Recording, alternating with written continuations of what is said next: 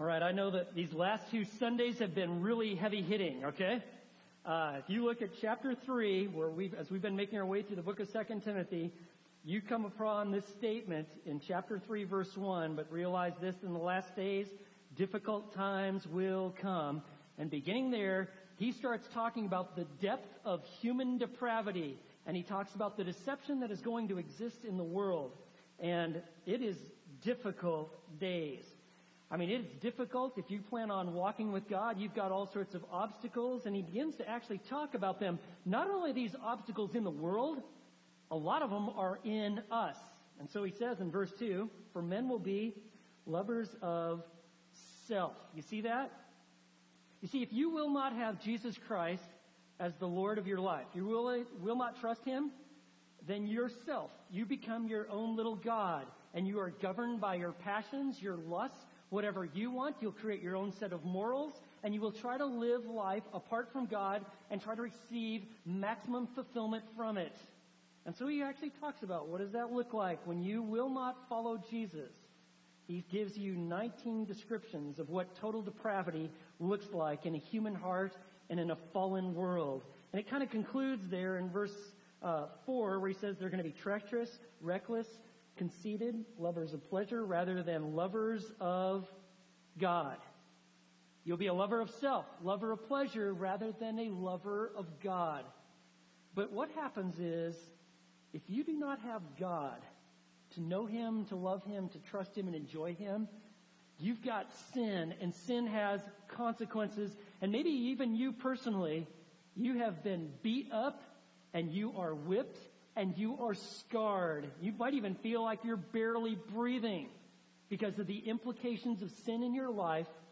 The beauty is God is a rescuer, and he gives us the gospel. He sends his son Jesus to live a perfect life, to die and pay the penalty for sins, and to rise again, that if you will believe in him, you can be a lover of God because God has first loved us.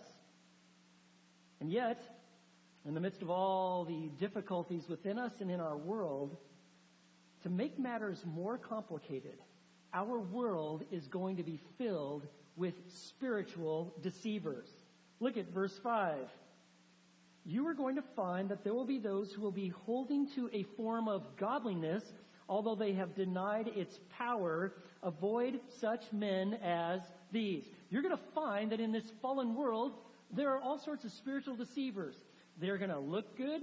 They're going to have the right phrases. They might have their office in a church. They might be able to gather thousands. They might wear particular robes to identify them as a spiritual authority. They might have a clerical collar. They generally don't wear shorts at the same time. But whatever, they are going to be spiritual deceivers in this world. And they're going to want an audience. And so that's what we looked at last week. And it is difficult and strong medicine. But God lays out in that passage, you can listen to it if you missed it last week, a profound plan of how Satan uses the deceived to become deceivers. It's a plan that's pretty simple. It begins with infiltration. They get buy-in, that their ideas are valid, an alternative to this God of the Bible and this repentance and believing in Jesus. Then there's manipulation. They start twisting the hearts and the minds, and that's what you actually see. They enter in, they're trying to captivate weak women, they're led by various impulses, they're all torn up about their sin issues and the guilt, and they manipulate. And the final step is separation. Infiltration, manipulation, separation. They seek to separate people from the truth and those who teach it. Remember, they actually, Paul gives us a demonstration of that. He names these two guys, verse 8, Jannes and Jambres. They opposed Moses. These are, according to Jewish tradition, Jannes and Jambres are the names of two of the magicians that tried to oppose Moses when Moses was telling Pharaoh, let my people go. Remember, God was using him. God does miracles through him. And at first, these Egyptian magicians, they were successful. Through the power of Satan, they were able to kind of replicate, to a degree, these miracles, but eventually they said, listen, we can't do this. They came to a miracle they couldn't do. And they said, the hand of God, this is the finger of God. This is the real deal. And according to the Jewish tradition, these two guys, Jannes and Jambres, they became, quote-unquote, proselytes. They faked that they were now going to be followers of Yahweh, and they joined the Jewish gang. And as they're making their way on the Exodus, remember, God has Moses come up on Mount Sinai. He's going to give him the law, the Ten Commandments, the Decalogue, and how to live for his people. And there's a party going on down at the bottom of the mountain. And apparently the guys that led the charge of creating a god that they could follow, Jannes and Jambres, are their names. And you remember what happened. We talked about it last week.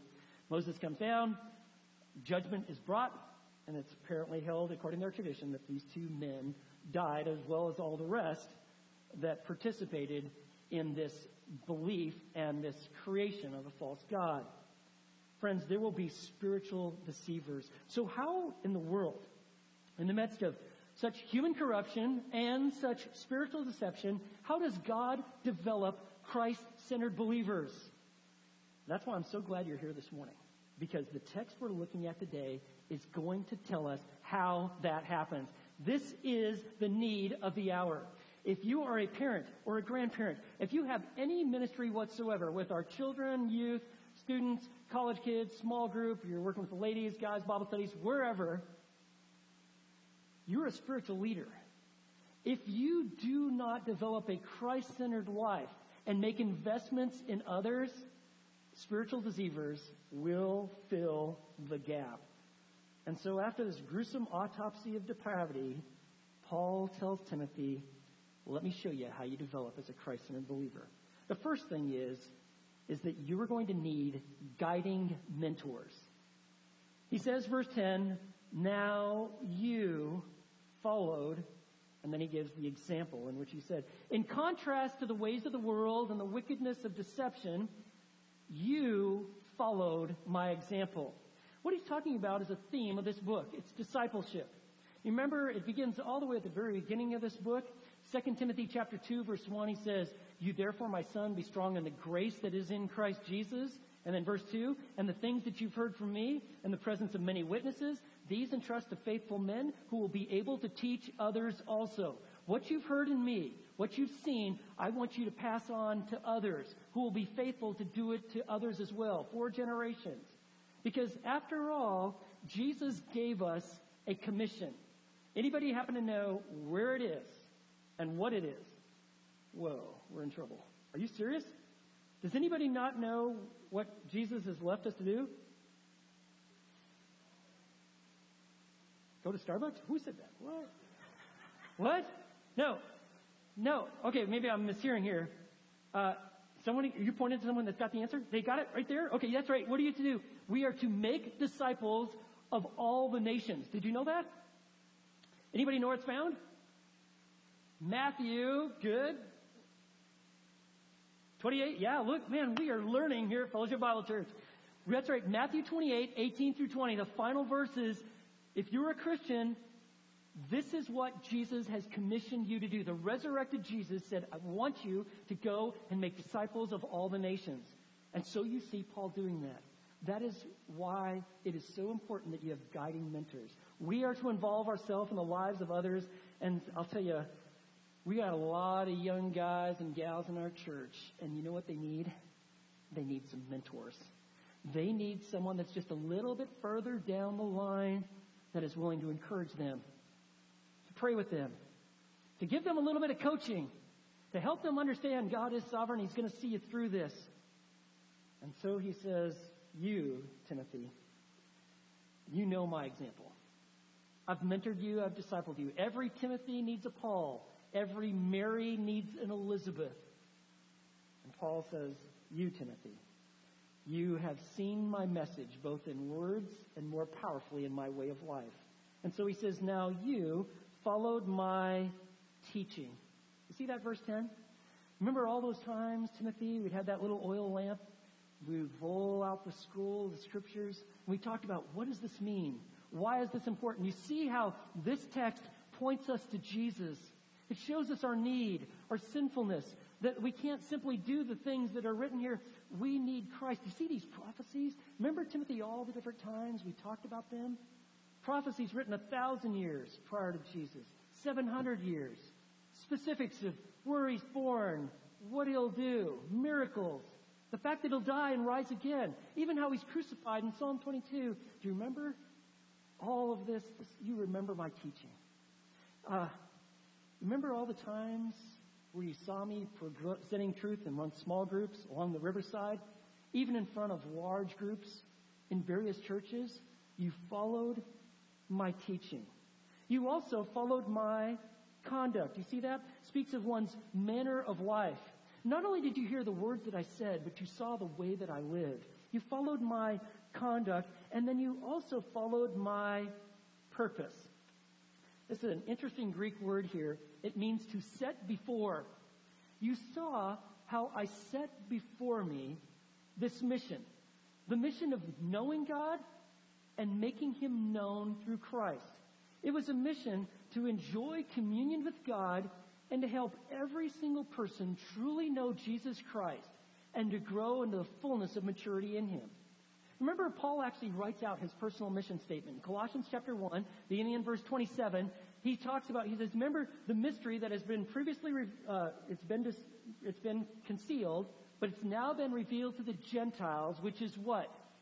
Christ in you. So many people think that being a Christian is following a list of rules, abiding by a certain ethic, a certain moral code. You do these things and that makes you a Christian.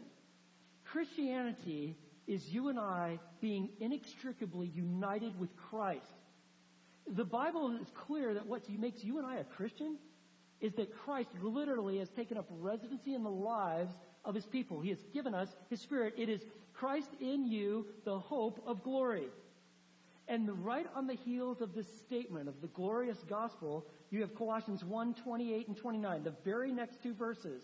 And he says, we proclaim him, admonishing every man and teaching every man with all wisdom, so that we may present every man, every person, complete in Christ. The word complete, Greek word teleos, means fully mature, complete, perfect, that they come to the fullness of maturity in Christ, their character, their convictions, how they treat their spouse, their families, even their enemies, how they go about their work. There is a Christ-centeredness to life.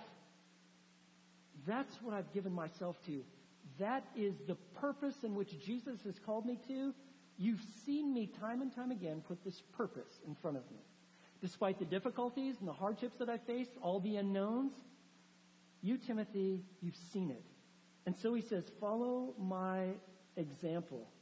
You've seen when I've been viciously attacked, when the carping criticism, having to live with difficulty, when I've tried to express truth or to love people and I've been mocked and ridiculed. You've seen me run out of towns and out of cities. You've seen me viciously attacked by Jews and Gentiles. And yet you saw that I had a purpose to my life. I live my life on mission. And I'd like to ask, are you living your life on mission? What is the mission? I want you to go and I want you to make disciples of all the nations. Is there anything about your life that as you're sitting there right now thinking about it, like, you know what, that's reflected in some of the priorities of my time. It's, you know what, I see my finances. I see even giving for the furthering of kingdom work. I see myself being intentional in not only growing as a Christian, but giving my life as a Christian to others. You've seen my purpose. And then he goes on to start talking about some of these like cardinal virtues of the Christian life. Look at this. He says, you followed my teaching, conduct, purpose, and then he goes, faith, patience, love, and perseverance. You have seen my faith. Let me give you a simple definition of faith. Faith is taking God at his word. Faith is taking God at his word. You've seen how I truly believe, that I trusted God. I'm a follower of Jesus, even when I don't know how it's all going to work out. Why, there's a lot of mystery to our faith, and I'm okay with that. I don't have to know. God doesn't have to tell me why this all happened, why I went through this. But you saw that there was an authenticity, a genuineness to my faith. And you also saw, you followed my love. A love of commitment, of concern. of care, a love of choice. So often we think that love is like an emotion. And when I've got emotions for you, you make me happy, then I will love you. And when you don't make me happy, or I'm not feeling it, well, we're going to part ways. You see, God loves us even while we were yet sinners. Christ died for us, right? And the love that God has for us is a love of choice. Even when we're wicked, wild, and out of control, when we're trying to live life apart from God, God still loves us. It's a love of choice. And friends, that's the kind of love that God is seeking to develop in the lives of his people. It is a supernatural love. Believe me, you cannot do it on your own. You try to love some of the unlovable people in your life, whether you're related to them, maybe they're in your neighborhood, maybe they're even in your church. You can't do it by yourself. But through Christ, all things are possible. And Timothy, you've followed my love. You've seen me love even the difficult people. It was a choice. It was the work of God. You've even seen me. You've followed my perseverance. He has the idea of bearing up under difficult circumstances and difficult people. And you've also seen how I've handled even persecutions and sufferings. You see that in verse 11? Now, I know that verse 11, it might be like that's just words on a page. I'll just take it in one breath, read it, and move on. But I want you to know that what you're about to read in verse 11 is the painful reality of the life of the Apostle Paul. Every word, each name brought to mind just how difficult and how painful the sufferings and the persecutions that he endured. And he says, verse 11, the persecutions and sufferings such as happened to me at Antioch, at Iconium, and at Lystra, what persecutions I endured, and out of them all, the Lord rescued me. Now, these Antioch, Iconium, and Lystra, these events actually took place on the first missionary journey. Paul picks up Timothy on the second missionary journey. Remember, Timothy's a young guy. He's just doing a great job in these couple different churches there. And he says, I want this guy to go with me. But so inherent to Paul and his ministry were these sufferings that he endured, that it was really a part of his spiritual DNA. Whether you actually saw the markings of his body, of the sufferings that he endured, you certainly knew that this was a man who had counted the cost and was following Christ. He wasn't a fickle believer, a fair-weathered, faithful guy. No, he was the real deal. At Antioch, this is Antioch in Pisidia, the Jews incited devout women and some of the leading men to stir up a persecution against Paul and Barnabas on the first missionary journey. And so they had to leave the region.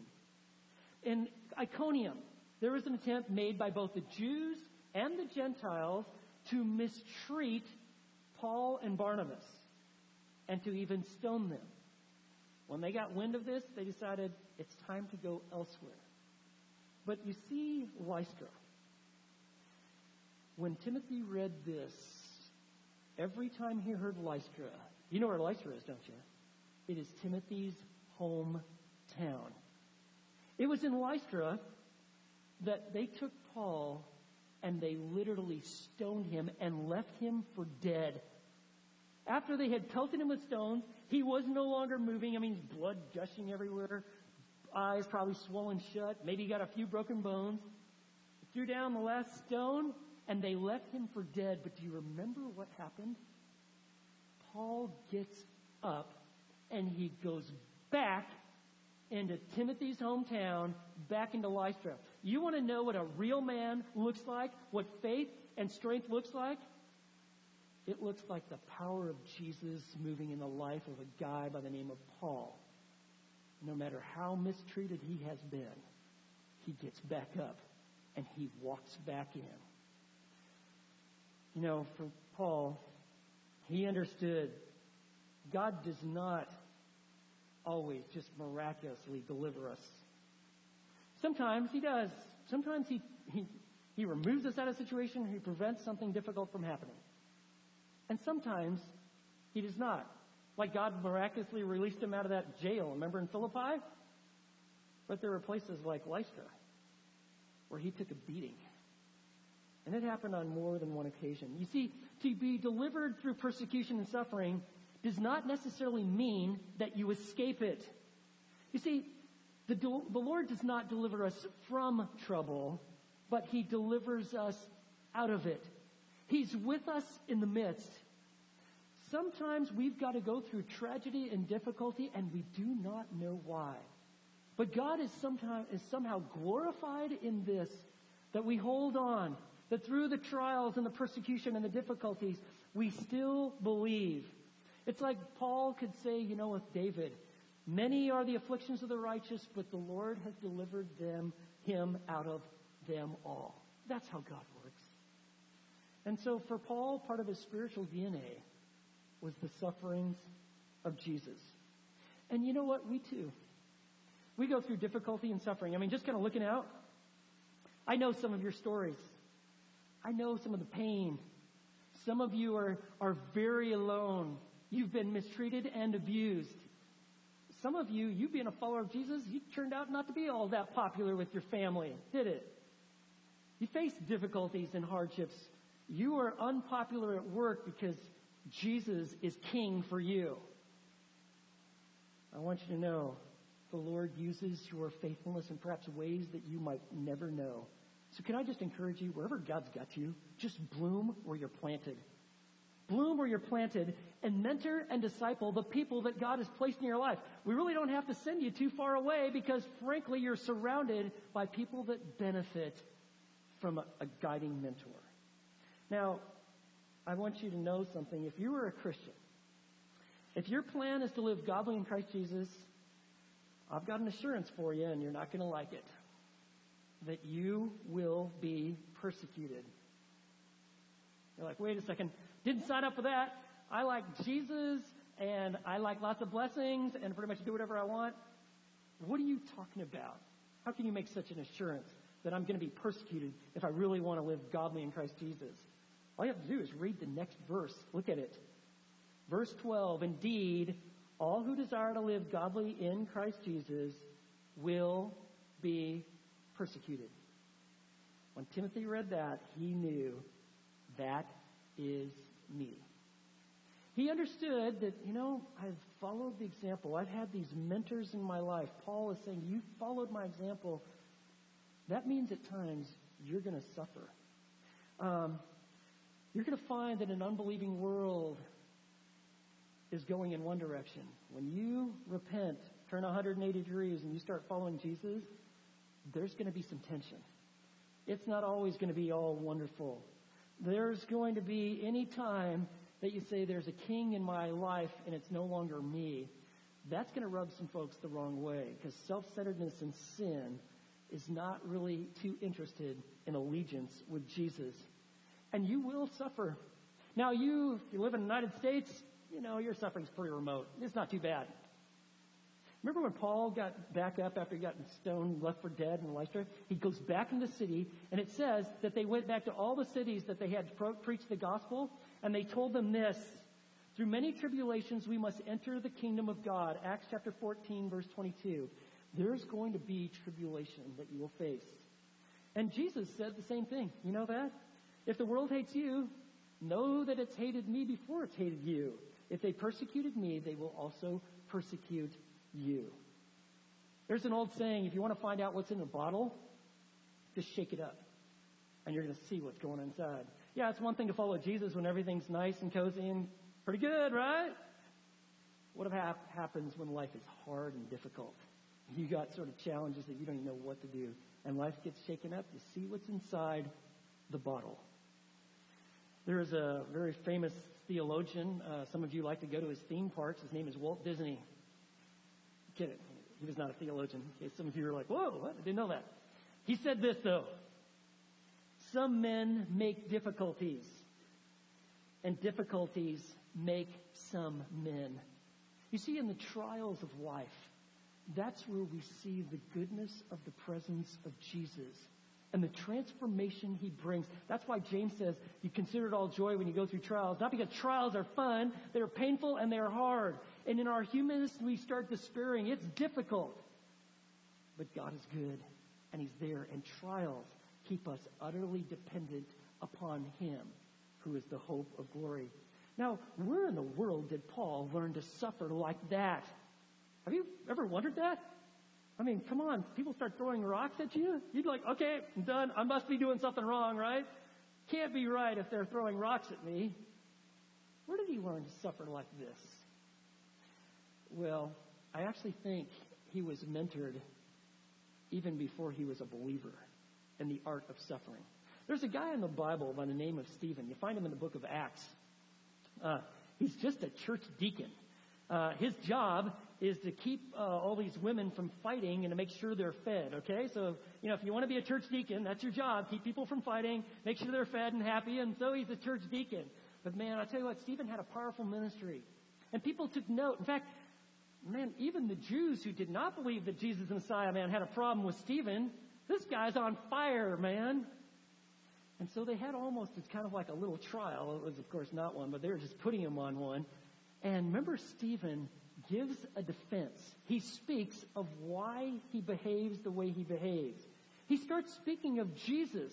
And remember, in Acts chapter 7, he gives the longest speech ever recorded in the book of Acts. And it is a theological marvel. I mean, talk about a guy who knew his Bible. He, in one chapter, gives a complete summary of the Old Testament. I mean, read it. If you want a summary of the Old Testament, read Acts chapter 7. And he weaves it all through, and he shows how the Jewish people, God's chosen people, time and time again, disobeyed, disregarded, disrespect, and said, we don't want any part of you. And God would send prophets and say, listen, you've made a covenant. You're my people. And you know what happened? You don't like the message. You just kill the messenger. And so they did. And so Stephen's tracing this all through, and he says, and this same pattern of anger toward God and disobedience toward God, it's what drove you to kill the Messiah, who is Jesus. Well, they just came unglued. You're calling Jesus the Messiah? You know what that is? That's blasphemy. What do you do with people that blaspheme? You kill them. And so they actually had a prescribed way of killing people in blasphemy. It was called stoning. And how it was supposed to be done, according to their practices, is that you'd haul the person outside the city because you didn't kill anybody inside the city. And the chief witness against this blasphemer, after you threw the guy off a cliff 10 or 12 feet, the chief witness would take a big stone and throw it on him. If that didn't kill him, other witnesses then pick up stones and they just pelt the guy until he died. Stoning. In Stephen's case, this is just mob mentality. They just grab him. This is just kind of like out of the pages of the newspaper or what you watch on the news. Just go off. They just take this guy and they just start pelting him with these stones and they start just bringing him to death. I mean, Stephen now, he's got pain gushing. You can see him bleeding. He's probably got some broken bones. And then he utters this statement as he's starting to slip in and out of consciousness. He says, Lord Jesus, receive my spirit. Where did he get that from? Well, that's what Jesus said. Remember, he's mirroring Jesus' cry on the cross when he says, Father, into your hands I commit my spirit. And his final words as he's laying there and these rocks are coming, and you hear this man crying out, you know what his final words were? Lord, do not hold the sin against them. Where did he get that? Well, he got it from Jesus, who said, Father, forgive them, for they do not know what they are doing. And while this is taking place, it says in Acts chapter 7, verse 58, it's kind of odd. It says that those who were participating in the stoning were laying their coats down at the feet of a young man by the name of Saul. Saul has nothing to do with the story. I mean, who cares who's holding coats? I mean, the last time you checked in your coat at a fancy hotel or you went to a nice wedding or banquet and you actually had valet parking, does anybody remember who took your coat or parked your car? Anybody? Didn't think so because they're pretty unimportant to that, right? You probably remember what you ate or how much you overate, but you probably don't remember who took your coat or drove your car. But the scriptures take note of this. Because for Saul, who later becomes Paul, this is a transformative event. In Acts chapter 8, verse 1, he's mentioned again because Saul was in hearty agreement putting him to death, and he goes on a tirade, and he starts literally going from town to town, dragging Christians, breaking apart families, dragging them to courts to be prosecuted and to be brought to death. And you'll remember, though, as Paul's doing this, you got to think that seared into his mind was the death of Stephen. He watched a real Christian suffer who did not give up, whose faith was greater than the stones he was facing as he's being pelted to death. And then, of course, on Saul's journey to Damascus, he is confronted with the living Christ, and he is converted. And it is a conversion that changes the history of the world. Friends, you do not know how God is using your suffering in this life. But rest assured, he most certainly is. Perhaps it's probably your strongest principle of being a guiding mentor. You see, you cannot measure the eternal significance of present faithfulness, especially when you suffer. Jesus did not come to make us safe, but rather to make us Christ-centered disciples. How does he do that? He does so through guiding mentors. And let me show you the other way he does that. He makes Christ-centered believers through guiding mentors and people with a growing faith. Look at this, verse 13. He says, the Lord delivered me from all of this.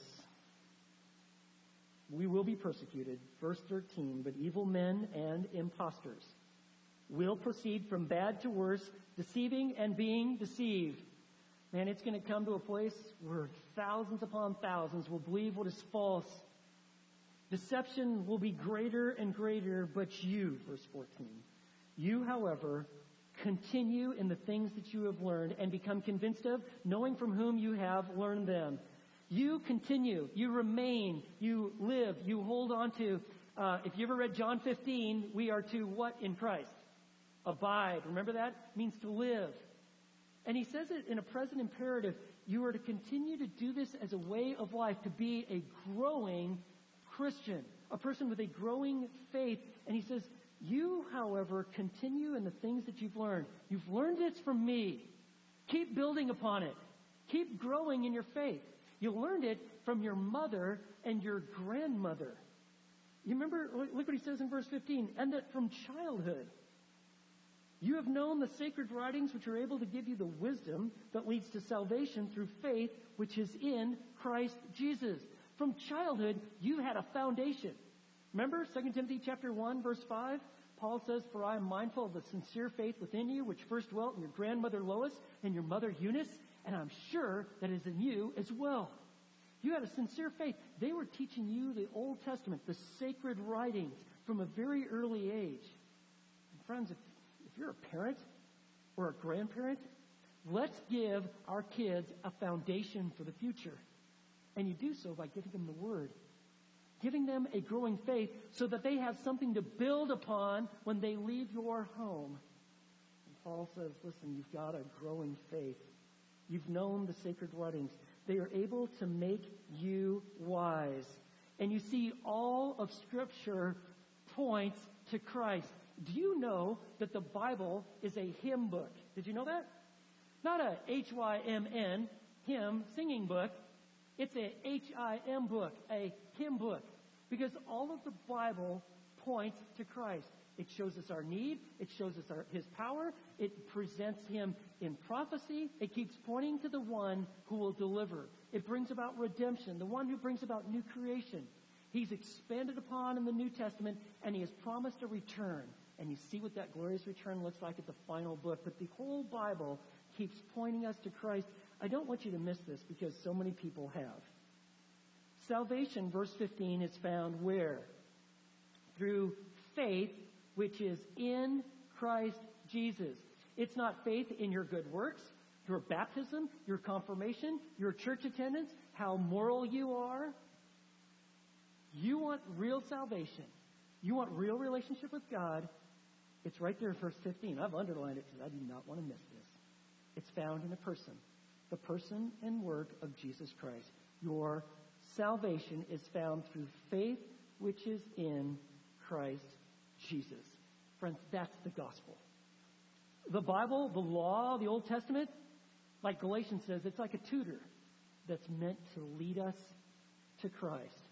And a growing faith, in a growing faith, you will always find that there's the presence of the Word that's encouraging a Christ-centeredness and a joy in Jesus. A Christ-centeredness in all that you do, not just Sunday morning, but throughout all of life. You see, God develops Christ-centered believers through guiding mentors and a growing faith. And if you're a parent, grandparent, you got a ministry anywhere in the community, in our church, outside the walls of this church, that's what is needed. People who are on fire for Jesus. They're growing and they're being guided. Because as go the leaders, so go the people. If you got a church with weak leaders and they're pretty immature and that immaturity is demonstrated and really don't know God that well and certainly don't know His Bible, you're in trouble. That is why we put such a premium emphasis on developing Christ-centered leaders in our church, because as go the leaders, so go the people. I read about a family that had a serious tragedy. During a period of influenza, 2 of their children died. Man, how horrific that would be. And at Easter, when everybody was gathering for church, there was this family, what was left of them, and there's this mom and dad, and they're singing the songs of praise to Jesus. They're praying, they're reading the scriptures, and they're with the Word as the pastor is bringing a message about the resurrection of Christ. And there was another boy in another family, and he told his dad, he said, "Whoa, they really believe," as he pointed to that family. And the dad said, "They believe what?" Well, the boy said, "They really believe in Easter. They really believe." And friends, that's what our world needs. Our world needs Christ in you, the hope of glory. A lost world and living believers. Friends, this is how Christ-centered believers are developed, through guiding mentors and a growing faith. Let's pray. Lord, how powerful it is for us to be here in your presence, to know your goodness. And for someone who has come here today, perhaps they've been far from you for far too long. Perhaps you've been working in their life for some time to bring them to this point of trusting in Jesus Christ and Him alone. Would they simply pray with me and say, "Lord, I turn from myself and my sin. Now, today, I'm believing in Christ. And I ask that you would lead me and forgive me. May you be the Lord of my life." And Lord, for all of us, help us to be those who are Christ-centered in every respect. That we value and have guiding mentors in our lives, and that we are guiding mentors. And Lord, we need a growing faith to continue in the things that you have learned. Lord, only you can do these things, and we ask that you will, for your glory, as we pray in Jesus' name. Amen. Well, I want you to know that I'm really glad that you're here this morning, because we have an amazing privilege today. We have the former senior pastor of Fellowship Bible Church, Lane Fuselier. He is down from Canada, and he is actually with us this morning.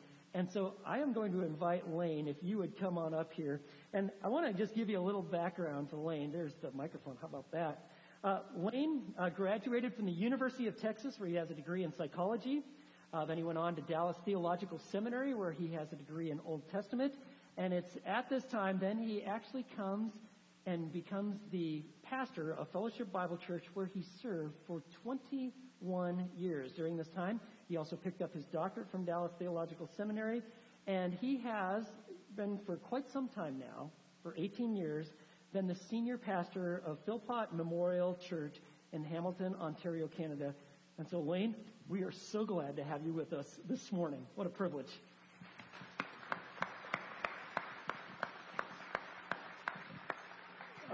Lane has agreed. I said I'd ask if I could ask him some questions and to interview. And so I've got some questions that you're not ready for. We'll start off with your most embarrassing moment. Yeah, okay. I've got too many of those. Just kidding. No, Lane, we'd like to ask you, Tell us a little bit about Fellowship Bible Church in its beginning. Why plant a church in such a church city? What was that like, and when did it happen? Can you tell us a little bit about that? A lot of people ask that question, Grant. Okay. I had nothing to do with that decision. That decision was made by David and Pam Sibley. David was an he became an oral surgeon here, of course, the mayor and state senator. When he was in school at dental college in Dallas, they attended First Baptist Dallas, an adult class where a Dallas seminary guy was teaching. And they wanted to know where they could get more of that and sermons like that, so they were referred to Reinhardt Bible Church. He finished his training, moved back home to Waco, at least Pam's home, and he said, we want that teaching. He contacted Dallas Seminary, and they sent a couple down, Tom and Suzanne Walters, and Tom and Suzanne, 6 weeks later, recruited us, Debbie and I, to do the children's ministry. My wife was a children's education specialist and a teacher, so I was actually her assistant. I was the assistant to the assistant. She was a volunteer. They paid me gas money. So anyway, we came and helped start it, and it took off. It was amazing. Then Tom and Suzanne were here for 3 years, and I got I thought I was on my way to Africa, but because the church was in crisis after they left, I stayed on, I thought, for another year. It turned into 21 altogether. How about that, huh? So now why were people drawn to Fellowship? It wasn't like you had like a really cool building or anything like that. Why were people drawn to Fellowship? We met in a funeral home for a time. Nice. You can imagine the Sundays when there was a viewing underway. I have vivid images in my mind. I'm sure you do, still. yeah, okay. So we had no place until late 80s. People were drawn because, being Dallas grad, we did what Grant did today. Just open the text and explain it and apply it with effect. So that was unique in Waco at the time, because a lot of sermons around the city back then, I'm sure it's changed now, but it was, if you got the plan of salvation morning, night, and Wednesday night, then that was good, but you didn't get anything to grow on other than just that plan. So we wanted to make disciples who were rich and deep in their faith. And that actually happened. People were drawn to Fellowship Bible Church in the early days because the quality of life lived at home, in the neighborhood, and in the marketplace. All of our growth was a result not of an intentional outreach, but of people drawn by the compelling lives of the people in the church. Wow. It was astonishing. That is really cool. It was a work of the Spirit, right? I believe it. So, apparently a lot of the kids that actually grew up in this church, in the youth group, they went on to continue walking with Christ, whether they went off to college or in the workforce. Why was that? And why was that such a prevalent feature in the church? Well, I had no idea. I didn't even think about it. Okay. It was just what happened, right? And then I moved to Canada 18 years ago. And over the months and years, most every older adult told me that their kids who had grown up in the church don't go to church anywhere, not sure if they were even Christians anymore. Turns out, recent surveys have shown that more than 80% of Canadian evangelical teenagers who were in youth groups then go to college and leave their faith behind. They don't go to church anywhere. More than 80%. Let that soak in for a minute. And I'm going, that didn't happen at Fellowship Bible.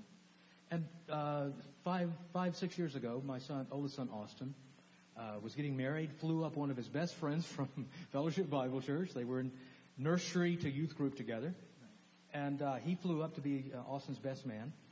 And I said to him, I pulled the guy aside, and I said, Aaron, do you know anybody that you guys were in the youth group with who's not walking with Christ, who's not active in a congregation? And this is a reflective kid. He said, he was 30 years old, but anyway. He's a kid. He said, thought about it for 15 minutes. He never responds, instantly. He thinks. He said, no, I don't know anybody who is in our group that's not walking with Christ now. So this was 5 years ago. So I spent a lot of time thinking about why those two numbers are so different. And I believe it's because of the teaching of the Word and not adding anything else to it. not a new list of things to do in order to be loved by God. That's moralism, right? Right. I do these good things, and when I do them, God owes me. And when God doesn't come through, I'm angry with him. That's just raw moralism. We didn't do any of that. We didn't do any of that. Did you get that part? None of that. So the kids didn't have... the Word of God is easy to rebel against, right? That's enough. That's enough law. Any law that we add just makes it harder for them to repent and to walk with Christ. So I think that was the difference. Wow. So can you give us maybe just a brief update about your ministry up in Canada? What's going on there? Yeah, well, it's a very different thing. A large church, we're 300 and maybe 350 with kids on a Sunday morning, and we're one of the largest churches in the whole region. Wow. Churches in Canada are very small. I have friends who were missionaries to Manila, and they actually came home to Canada after 10 years because they said the evangelical population of Manila was 25%, and of Canada, 7%. So it's a non-Christian place. In fact, it's not post-Christian, it's anti-Christian now, which is why I call it home. I love that. Every conversation I have on the street, working out at the gym, I'm bumping into pagans. And I love pagans.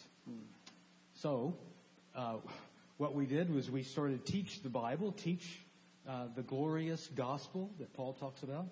We preached that and taught that. And 5 years in, I looked at the old church director and realized that 250 people had left since my arrival. Now, that's enough to make a pastor walk away, right? It's pretty discouraging. It is. But then I looked at the new directory and I counted 400 names of people who had come since we arrived. And I realized, okay, Christ is purifying his church. And that church has become a very dynamic place of people just like, I don't know you. I don't think I know any of you. Maybe a few in the room, but just like fellowship had been, and I pray that it is that way too. People living the life, delighting in Christ. That wasn't enough because one church can't reach a city alone. So 2 other pastors and I prayed together, planned together 13 years ago, and we started a movement called True City, truecity.ca if you want to look it up. And it's a movement of churches, about 30, 35 involved now, who are doing justice for the poor, embracing refugees. Our church focuses on refugees without legal status yet. And on and on and on. Mental illness issues, all venues where you can share the gospel and show the gospel at the same time. So the movement has just taken off. My standard, my metric for that movement, I said from the beginning, was I will know that we've been effective by the number of plants that we do, the number of church plants.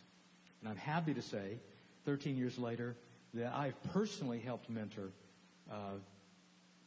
12, a dozen church planters in the city. And now my own son, Eric, has joined that group. My son, Evan, is going with him to plant. My daughter, Lori, is going with a church planter we just sent out last year from the church. So that's 14. Nice. It's really exciting. That is really exciting. So, Lane, you've been a pastor for quite a few years now. Way too many to number. And you've been a faithful pastor. Tell us a little bit about just some of the trials and the joys of being a pastor. Right. There is joy. And after I tell this story, I don't want you to think there's not a lot of joy in it. But there's a lot of pain. There's a lot of pain. Because in almost every church on the globe, if whatever problem in the church is the fault of the pastor. That's what everybody thinks. Why didn't you fix that? You saw that. Why didn't you do that? Everything is the fault of the pastor. Nobody can stand up under that. It's impossible. So I felt that. I'm sure you have felt that. Most every pastor has. I don't know any who haven't. So one thing I learned was I couldn't take the pressure of that and live. I learned through the advice of a Christian counselor. He was a family practice doctor who set aside his practice and just does Bible counseling. It was amazing. He came to our church to talk to our staff team, and a year in, and I said, Jim, I'm getting a lot of criticism here, but I'm new. They don't know me, so I don't take it personally. He said, just stop. If you don't take it personally, Lane, you misunderstand. It is personal. And if you don't take that personally, then you will never be challenged to forgive. And if you don't forgive, there's nothing supernatural going on in the room. So if you're going to experience the power of the Spirit in your relationships with those people, you're going to have to take it personally, forgive, and then act like you have been forgiven in the same way that you've given forgiveness. That radically changed my entire view of ministry. The other thing I learned about pastoring is that you also suffer. I mean, it's like you stand up and you proclaim the gospel as you heard it today, and there are going to be attacks that you cannot prepare yourself for. Ours was a family. It's always family. We moved there, left Austin behind to get ready for college here, and he was hit head-on by a drunk driver on March 2nd, 2000. Spent 8 weeks at Scott and White and somehow survived. Multiple surgeries, all kinds of damage to his body. He survived, and he's about 95%. But Debbie and I were, we were not 95%. It was devastating for us. Then later on, when he was a child here, 16 months old, he had spinal meningitis and nearly died there. Our second boy, Evan, was born here. 4 months in, he almost died of croup. We're going, what is this between God and our family? Suffering. Then Eric, our third son, the one that was a bass player in City Harmonic, Eric was diagnosed with leukemia and spent 2 years in the hospital.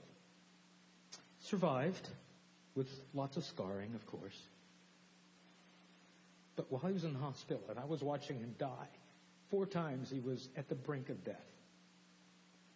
I was so anxious and so worried about the next day. I don't think I can face this, God. I can't lose this son. And Matthew 6 came to mind. Don't be anxious about tomorrow. Every day has enough trouble of its own. And I realized that I had grace today. I had grace for today.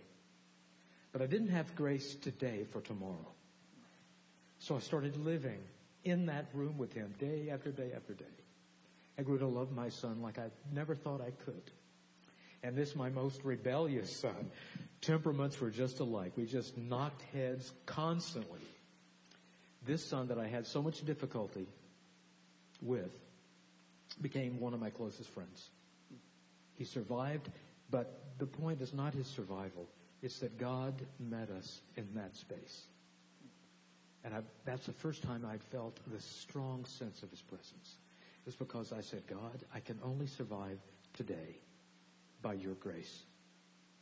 I got another chance to experience that when our daughter admitted to us that at 16 years of age, that when she was here with us in our home, a house guest sexually abused her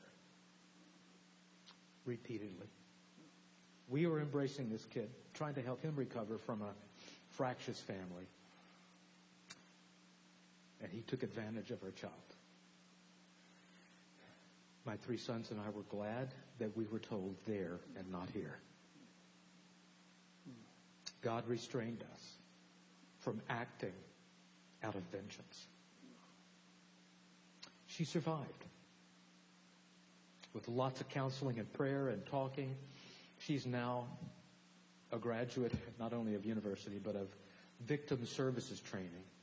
And she's on call for the police in Hamilton. At any moment she could be called and go immediately to give comfort and counsel to a female victim of crime. I'm going, it's a miracle. She loves the Lord her God with her heart, mind, soul, and strength. And she is not bitter and angry anymore. That helps me. Of course, a year ago, April 5th, my wife, Debbie, was diagnosed with ovarian cancer. It was a difficult year. But again, we lived in the moment. We enjoyed the grace of God. for her last 12 months, so that when she died in my arms, I smiled. I smiled. Because her pain was gone. She was immediately transported into the presence of God. And then I had to deal with all the children at Philippi Church who loved her and prayed for her every day. They needed to know why God had not answered her prayers. So there's much more work to do. But that's one of the things that I learned as a pastor. You must understand that suffering is part of the journey. And rather than being a distraction, it has become God's precious gift to me. Lots more, but that's what we have time for. Whoa, that's powerful. Yeah.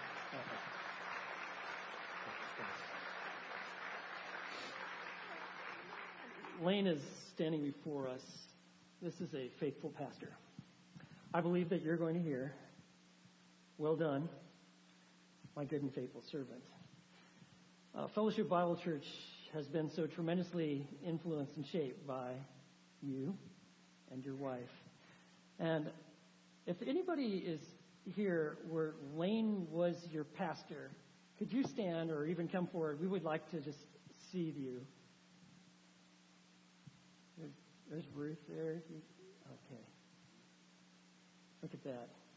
And we had quite a few at our first service. The seeds of the gospel and your work continue to bear much fruit, because look at all these people and all that God is doing. We want to thank you, brother. Thank you.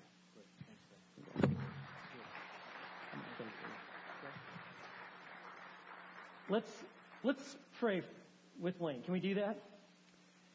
Lord, we just are so grateful for this man. The real deal. Like he walked out of the pages of Scripture because your word and your Son are alive in his heart. So, Lord, would you greatly encourage him? May he see your hand of faithfulness upon his life. And you who have accomplished much through him, would you give him that calm sense of assurance and grace and hope that you're going to continue to bear much fruit through his life. So we thank you for him. We commit him to your care. We praise you in Jesus' name.